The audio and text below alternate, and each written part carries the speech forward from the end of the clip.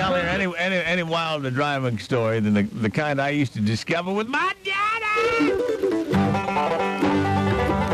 I remember one time I was listening to Daddy and his best friend Earl. They were talking about going to a ball game. And Earl was saying, well, how much time we got to leave? And Daddy said, well, to get from our house to Memorial Stadium is, that's about a 2-beer drive. And,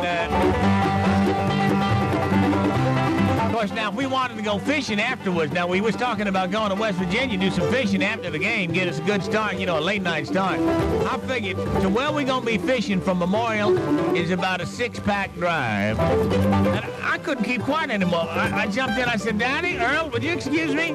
I can't believe that you are describing distances for how much alcohol it takes for you to drive in order to get there. He said, son, that's how we've always done it. Remember, we used to take you stinking kids to Ocean City in the summertime? Hell, that's a 6-pack drive if ever there was one. If you hit traffic, that Ken Narrows gets backed up. How you doing? Maybe 9-beer drive. I said, but Daddy, you're drinking and driving. He said, but son, it don't kick in till I'm there, and then I'm on the beach, and I'm safe. I said, but haven't you been watching the news? Haven't you been hearing anything anybody been telling about? Hey, you describing trips by 2-beer drive, 3-beer drive? He said, son, I can handle it. I said, that's what you think you can handle, Daddy. But I seen that on TV, they give somebody like just two drinks, and then they make them drive through all these road cones, and they're knocking these road cones all to pieces.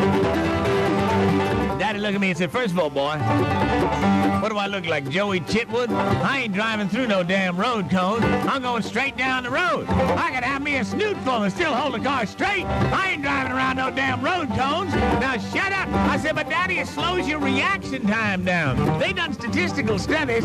He said, boy, I don't want to hear about your damn statistical studies. Now, if you come to the ball game with us, get in there.